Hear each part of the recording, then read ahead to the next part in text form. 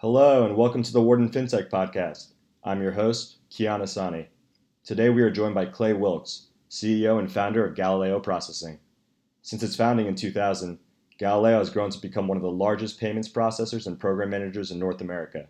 Galileo applies tech and engineering capabilities to empower the most exciting fintech companies, financial institutions, and investment firms, bringing ambitious concepts to life in the complex world of payments and financial services. Prior to founding Galileo, Clay founded iLink, which developed voice over IP and the world's first switchless voice network. As CEO, he took iLink public and authored patents for voice over IP. Clay, thank you so much for joining us today. We're really excited to have you on.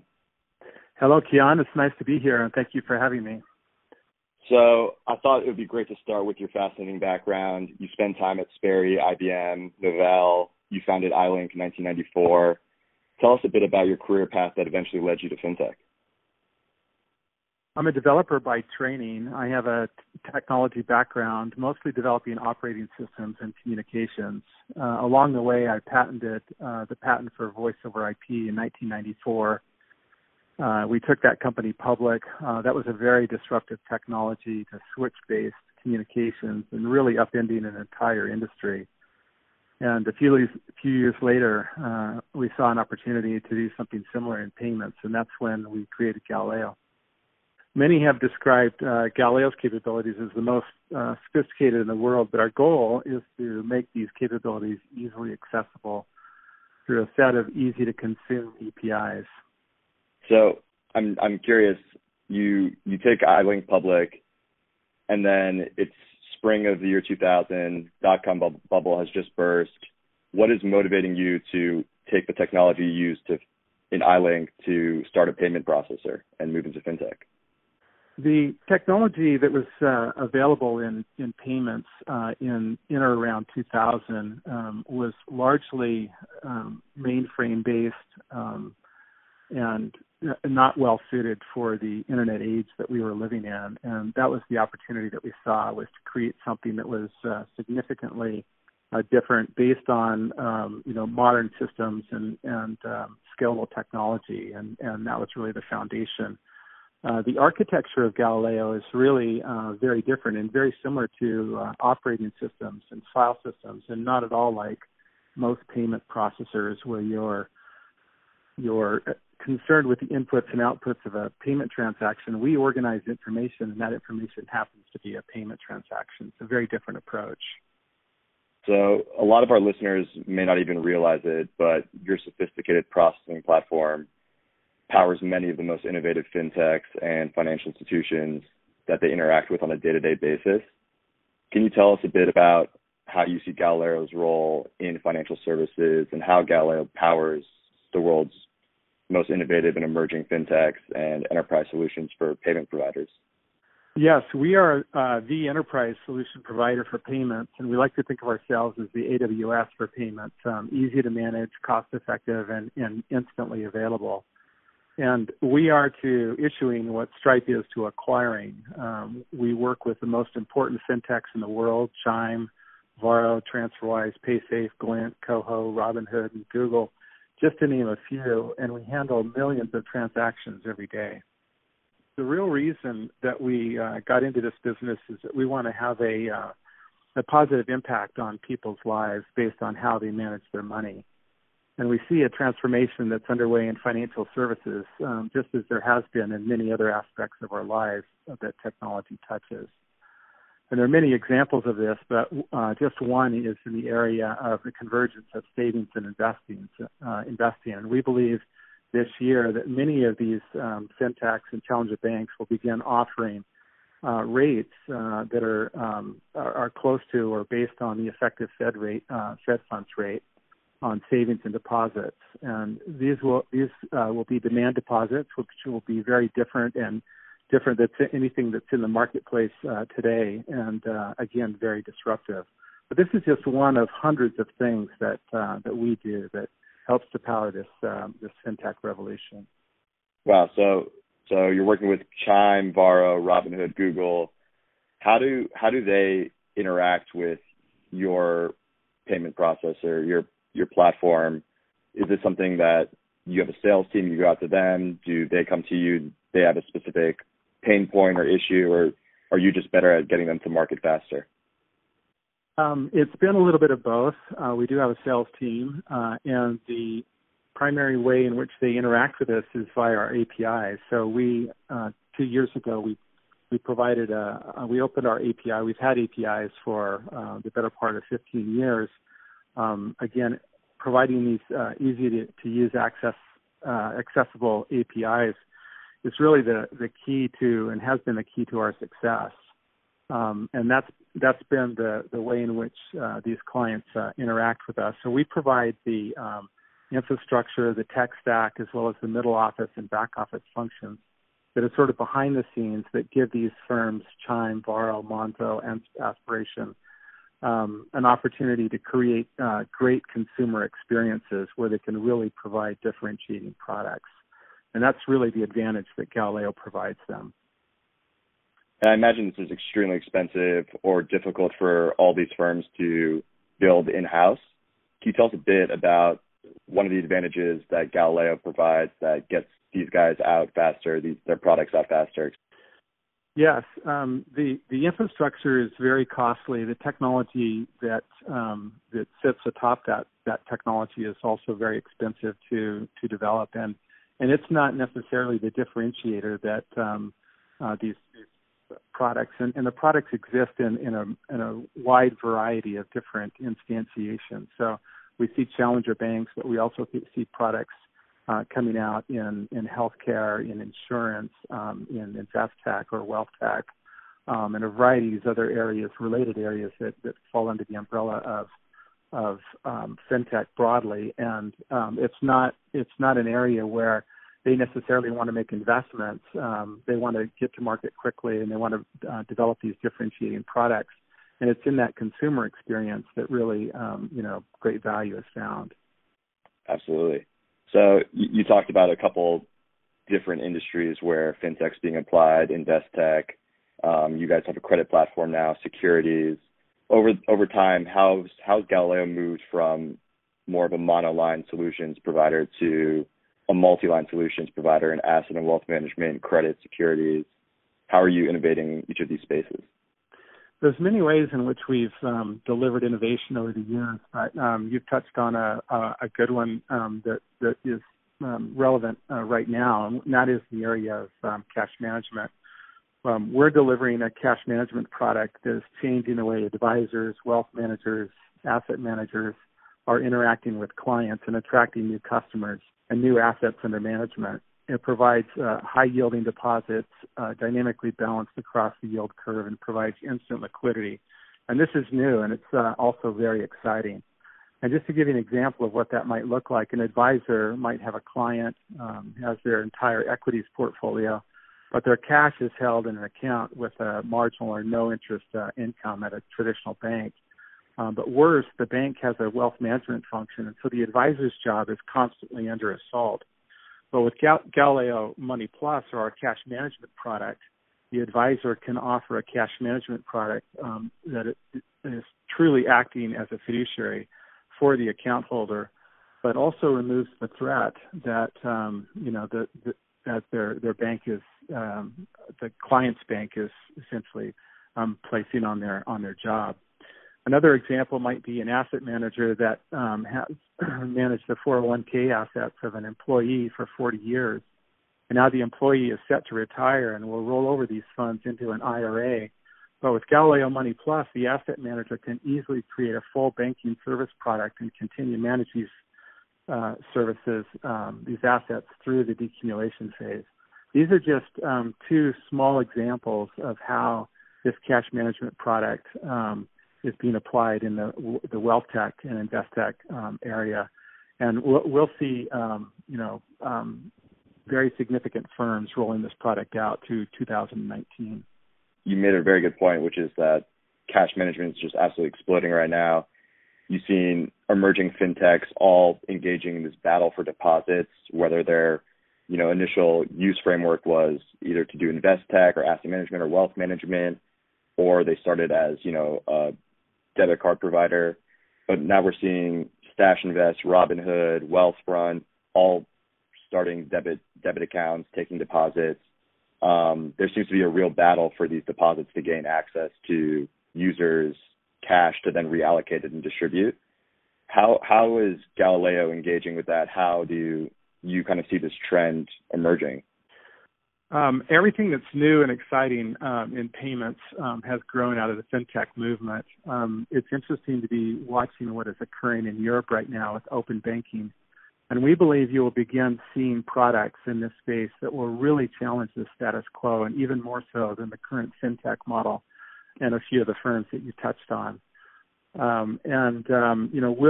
We'll see products that layer in as an open service on top of, an existing structure that allows funds to drive into asset management. And that's going to be a very disruptive capability. And Galileo is in the middle of a lot of that right now. So you touched on a few of the emergent players, but some of the larger, bigger established players such as BlackRock and Vanguard will be getting into this space. We also see very large RIAs getting into it. We'll see, some of the RIA services firms getting into this area, and it is very, very exciting to see this. And the difference for the consumer is huge. They might be getting zero or close to zero on deposits and savings today, and yet there are these products that are out there that, say, a CEO or CFO or hedge fund manager or somebody that's managing a large set of funds might have access to, and the average individual doesn't have access to these products. These solutions will change that. I mean, you're absolutely right. I mean, Wealthfront's offering 2.2%. I think Robinhood was offering 3%. Stash Invest is offering stock-backed rewards on payments. So rapidly changing space, very different from what the large institutions were doing.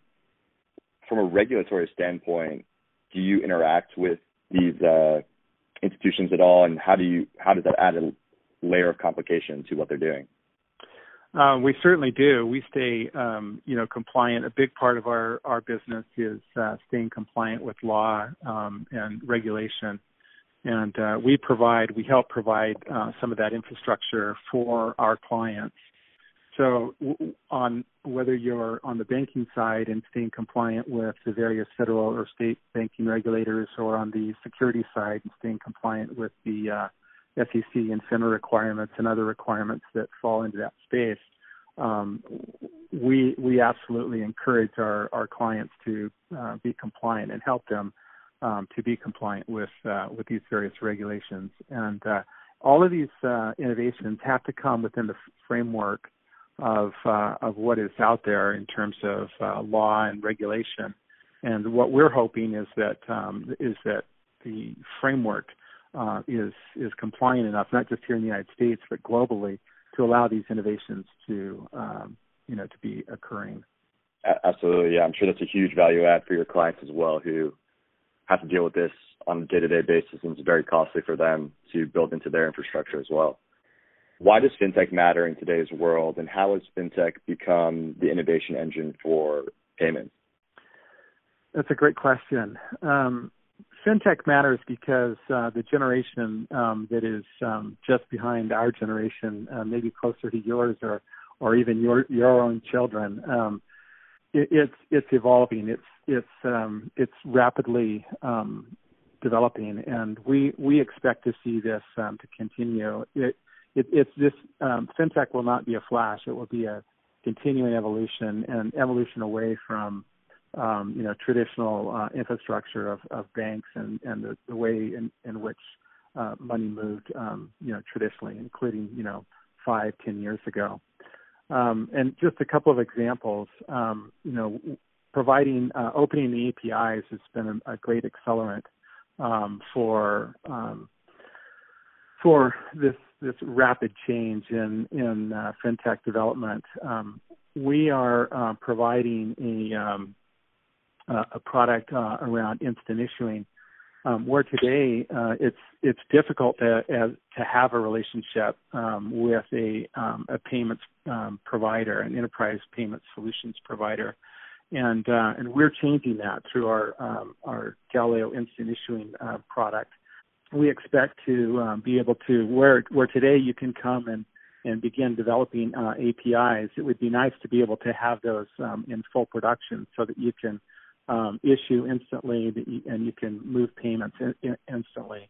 And this is just one example of where months becomes minutes, and that's some of this accelerating returns that we expect to see in payments and fintech. And we expect to see this to continue globally as well. So as you look at developing countries such as Mexico, where we're moving strongly into, these countries have not had payments infrastructure.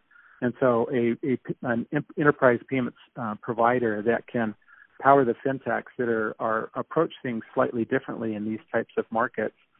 India is another, China is another, and we're into discussions and into product development in all of these countries. And we're looking at how this global expansion of fintech and payment services really moves around the globe, and it's happening very, very rapidly.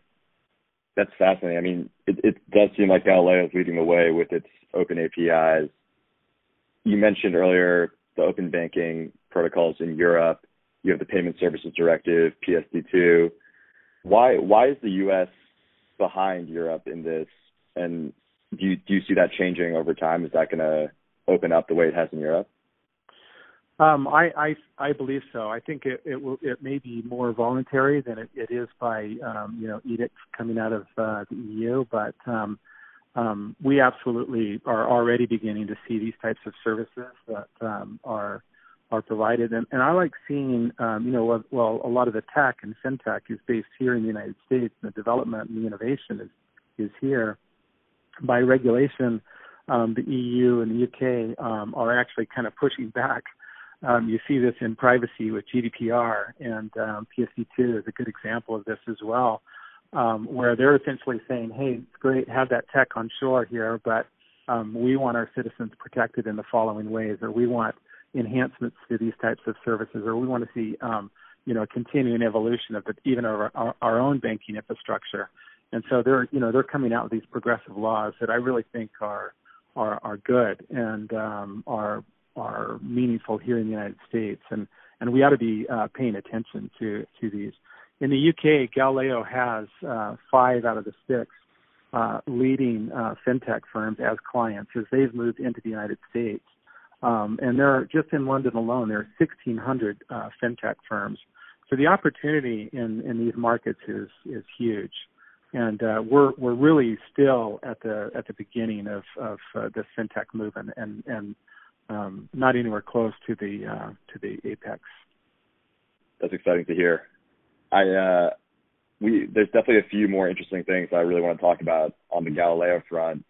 Your application of AI in reducing payments fraud is absolutely fascinating topic. Can you tell us a bit about what you guys are doing with AI? Absolutely. AI is an enormous area of development for Galileo, and we've had tremendous success with it. And part of that success is our proximity to the data. And we've had a long-term investment in big data, in analytics, and business analytics that delivers solutions, real solutions, back to our clients. And AI is an outgrowth of that. And we've had really enormous success with AI. For example, in applying AI to fraud, we are operating programs today at an 80% reduction to the industry average, and this is made possible by our incredible AI capabilities. And as you look at fraud, this is the single biggest factor in profitability for fintech companies and issuers alike. Fraud is a thing that really hits hard at the bottom line, and if you can reduce that by 80%, that's a big deal. And this is one of the ways in which we've been winning a lot of deals. The other areas where we are looking at AI and applying AI technology is in some of the following areas. There's enormous amounts of data that come off of these programs. For example, we are managing about 1.5 billion events in our environment today. And that's a vast amount of data that can really only be looked at and examined, scrutinized by AI itself. So in the area of information security, this is a huge application and one that we've invested heavily in. The threats are, in that regard, are real, and we expect that threat to continue. And then another is more on the productivity side. So we are looking at AI in areas where you might see expansion of AI to predict account holder outcomes or predict balances. And if you could get to that, my goodness, you'd have the silver bullet that most financial services firms are really looking for. I imagine a lot of the data you guys are processing, it sounds like thousands of terabytes there. How much of this is unstructured, and how hard is it to develop a platform that can really analyze this data?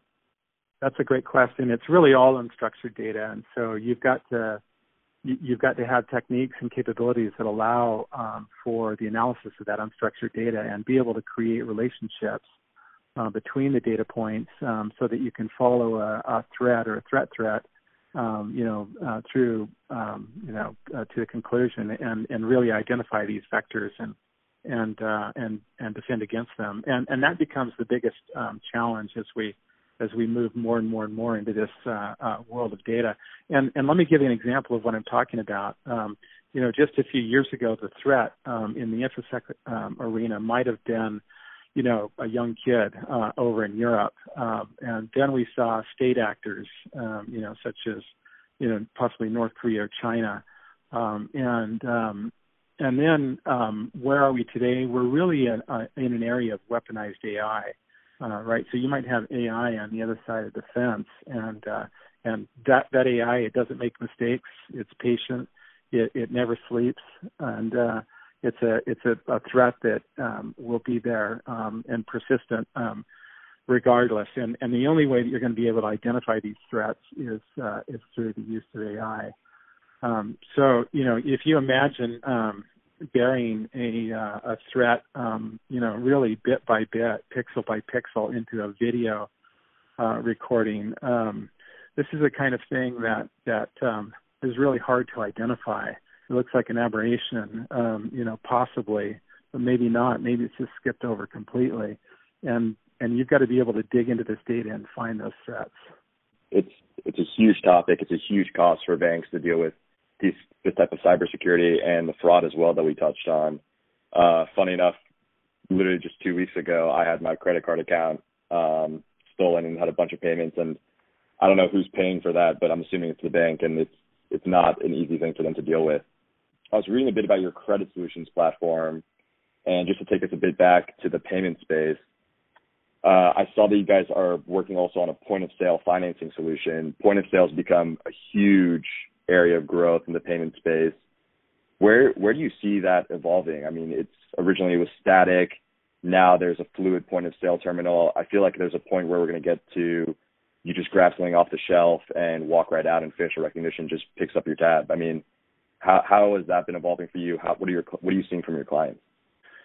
Point of sale and having really your point of sale in your hand in terms of mobile device when you walk into an experience at a merchant is really an interesting convergence point. And we're beginning to see this. So, for example, the FIS and WorldPay, acquisitions, the introduction of Stripe issuing, and other companies such as Wave up in Canada, they're seeing huge opportunity to leverage distribution and payment efficiencies, and we'll continue to see this convergence as the consumer experience and lines of sources and uses of funds grow tighter and tighter. And that's essentially the question that you're asking. So having the ability to be able to provide credit and not just a debit capability in that arena is key. And we see that the demand for credit products is huge. And our credit products and credit offerings are absolutely under demand, and we begin to see those as adjacent opportunities for the emergent fintech because it's a great adjacent opportunity for the distribution that they already have. And how does that work? Is it similar to like a Rent-A-Center where you buy furniture and you end up on a 2-year plan to pay down the cost of that furniture, or is it more complicated than that? It could be that, and you might have providers that might do exactly that. For example, you might have Walmart who wants to get into the credit issuance space, or another big retailer who, when you walk in and they know that you're looking for a large screen TV for the Super Bowl, they become the credit issuer by disintermediating the traditional credit that you might have in your pocket. So it could be that. It could be offerings such as that. But it could also be just traditional commercial or traditional consumer credit. And we're seeing demand sort of across the spectrum there. We offer a wide variety of credit-related products, and anywhere from traditional overdraft on debit through secured card and up through consumer credit to commercial credit, and all of these innovations that you're talking about, such as the innovation at the point of sale and credit offers there, are really the kinds of consumer experience that these various fintech companies can implement using the Galileo platform. And this really takes us to the democratization of the access to payments. People who weren't getting, ability to pay for products like this or be able to have a high enough credit standards to take out a credit card from a large financial institution are now having the opportunity to do that. Can you talk about this trend and how that's changing the environment for fintechs and financial institutions? The democratization of credit is very much similar to the democratization of access to interest returns, and we expect that the traditional models that have been in place will begin to change or be altered. So, for example, a provider like Aura, James Gutierrez company, they're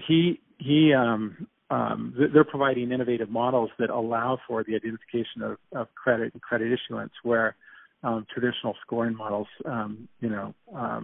might be leaving certain individuals or certain opportunities out on the sidelines, and those are exciting products as well. And so there will be innovation that provides this democratization in the access to credit. We're already seeing that in pretty significant ways. Where does that eventually move? Are we going to have alternatives to FICO or rating creditors? Is the point of sale financing platform in the future really going to use a FICO score? Or is it going to use more data, more of a history of payments of a customer? Yeah, I think it's more the latter. I think that I'm not expecting a complete breakdown because, again, you've got to provide this in a regulatory framework and structure, and a simple score is a nice way for the regulators to get behind that. But right. As more and more testing and more data becomes available, and, we were talking about using AI to predict outcomes. Imagine that, if I could score you based on some data points and I know what that outcome ought to look like, then I know that, Clay is good risk and Joe is not, or vice versa. And these are really, really exciting areas, and we're getting more and more experience with them. These models are growing, more and more experience at being able to pick out and identify the opportunities that are really out there. It's absolutely fascinating. You mentioned earlier we were talking about my generation, millennials, and you also mentioned overdraft on debit being an extremely costly point for people. I was reading a stat that 3 out of 5 millennials carry a credit card balance month to month, and 45% of millennials don't even know the interest they pay on their credit card. How much of a risk is that? How dangerous is that for the economy, and how are fintechs really moving to help fix this trend and accommodate a new generation of up-and-coming borrowers and payers? I expected that the problem, the scenario you have identified, will absolutely be addressed, and be addressed in two ways. One is as the generation gets older, and I think this is true of all generations, and not just the millennial generation, but as they age and get older, they begin making a lot of money. They become dialed into that as they buy homes and they buy, develop families, and have the responsibilities, the financial responsibilities that go along with all of that. They do become, more astute on their payments and their money.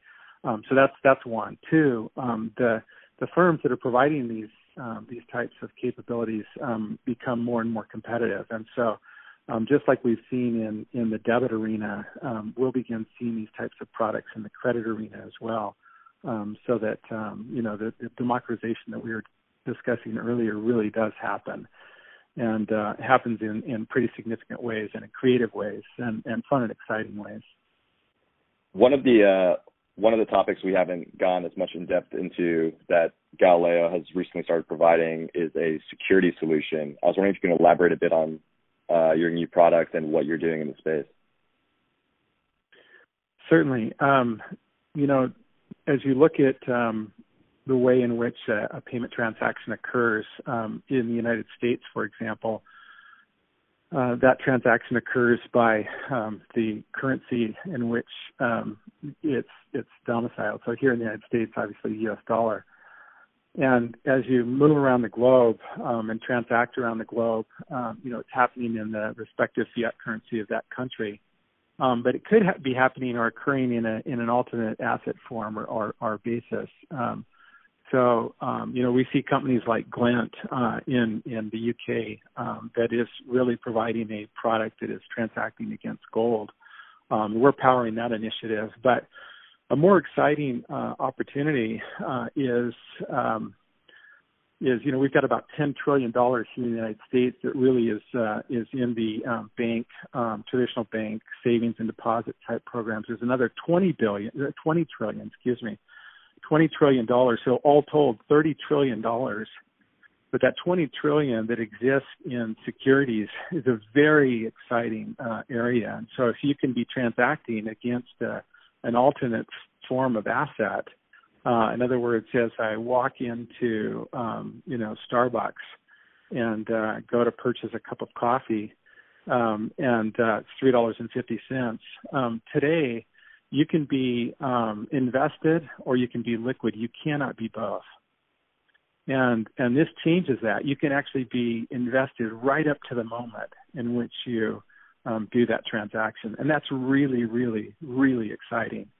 And that's what's made possible by our Galileo Securities capabilities. Wow. Are you working with any clients on that already?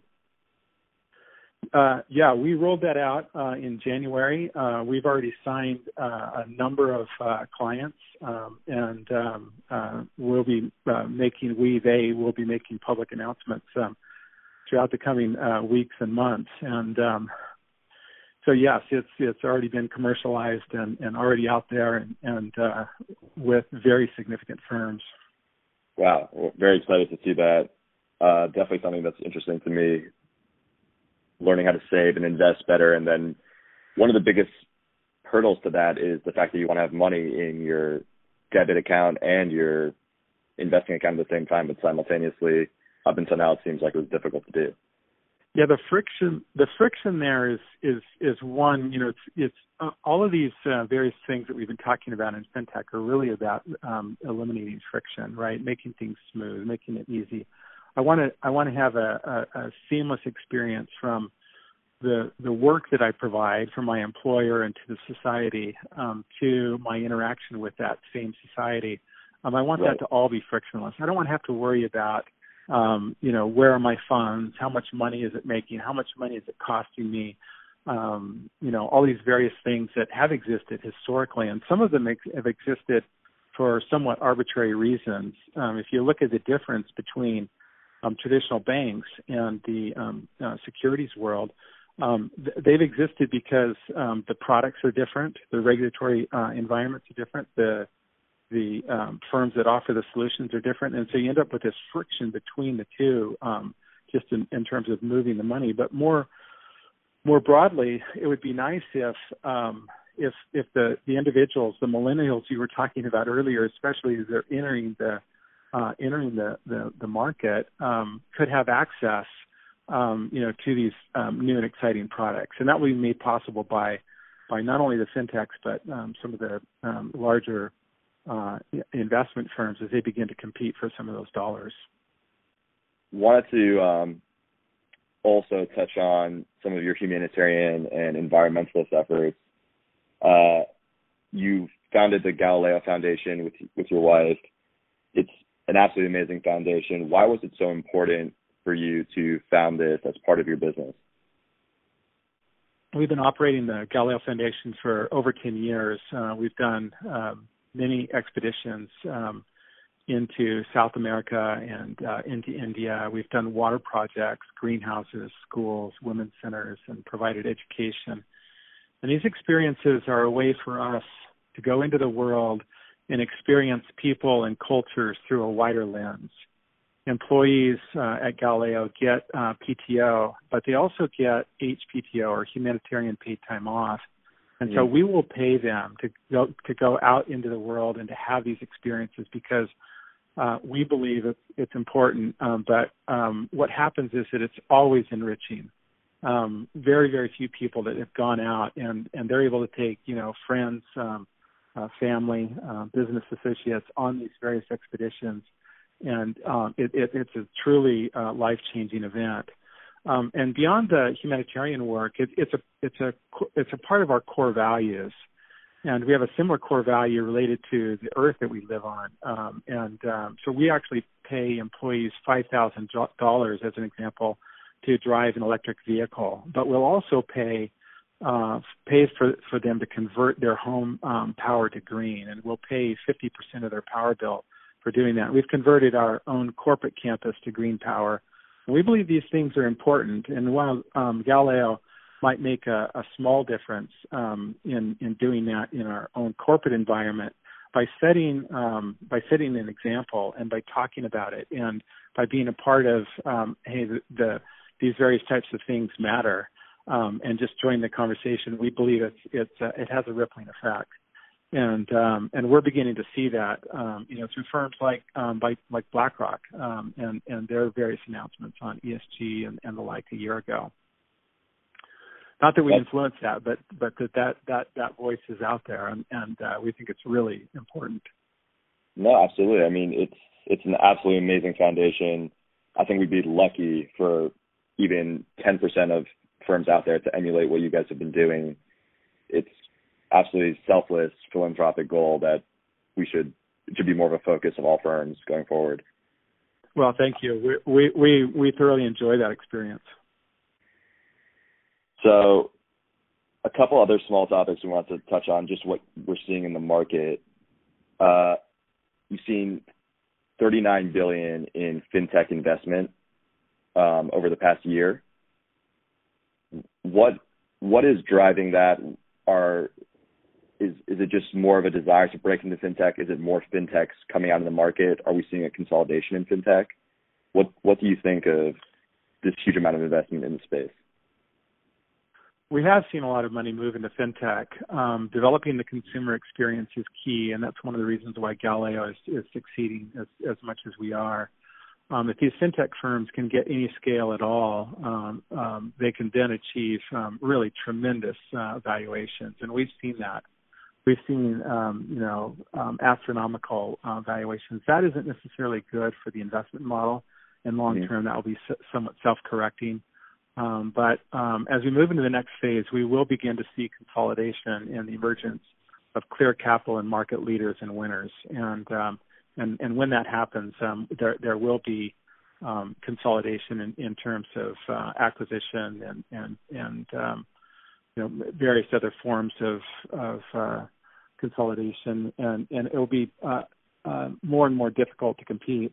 There's an interesting thing that's happening. I'd be very interested, and we don't have to do it on this. It's another discussion, but I've read several articles recently where fintech has literally taken over discussion, has become the primary topic at business school.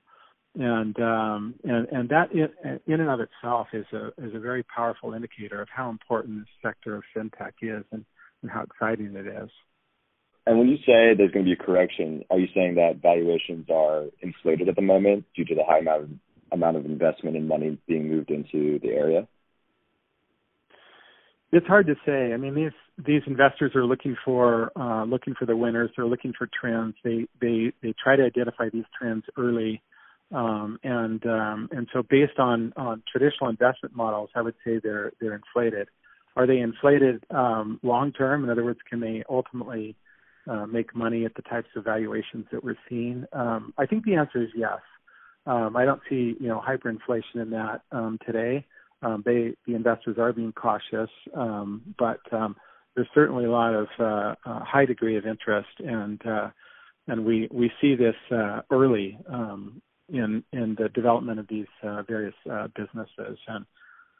And long term, are they sustainable? I think so. I mean, at least some of them. You're going to see a lot of winning models come out of the fintech. There's about 4,800 of them globally, and we expect to see that number triple or quadruple in just coming years. So there's going to be a lot of competition for fintech. It's going to provide a lot of innovation, and that's why I think we're very, very early in this curve, and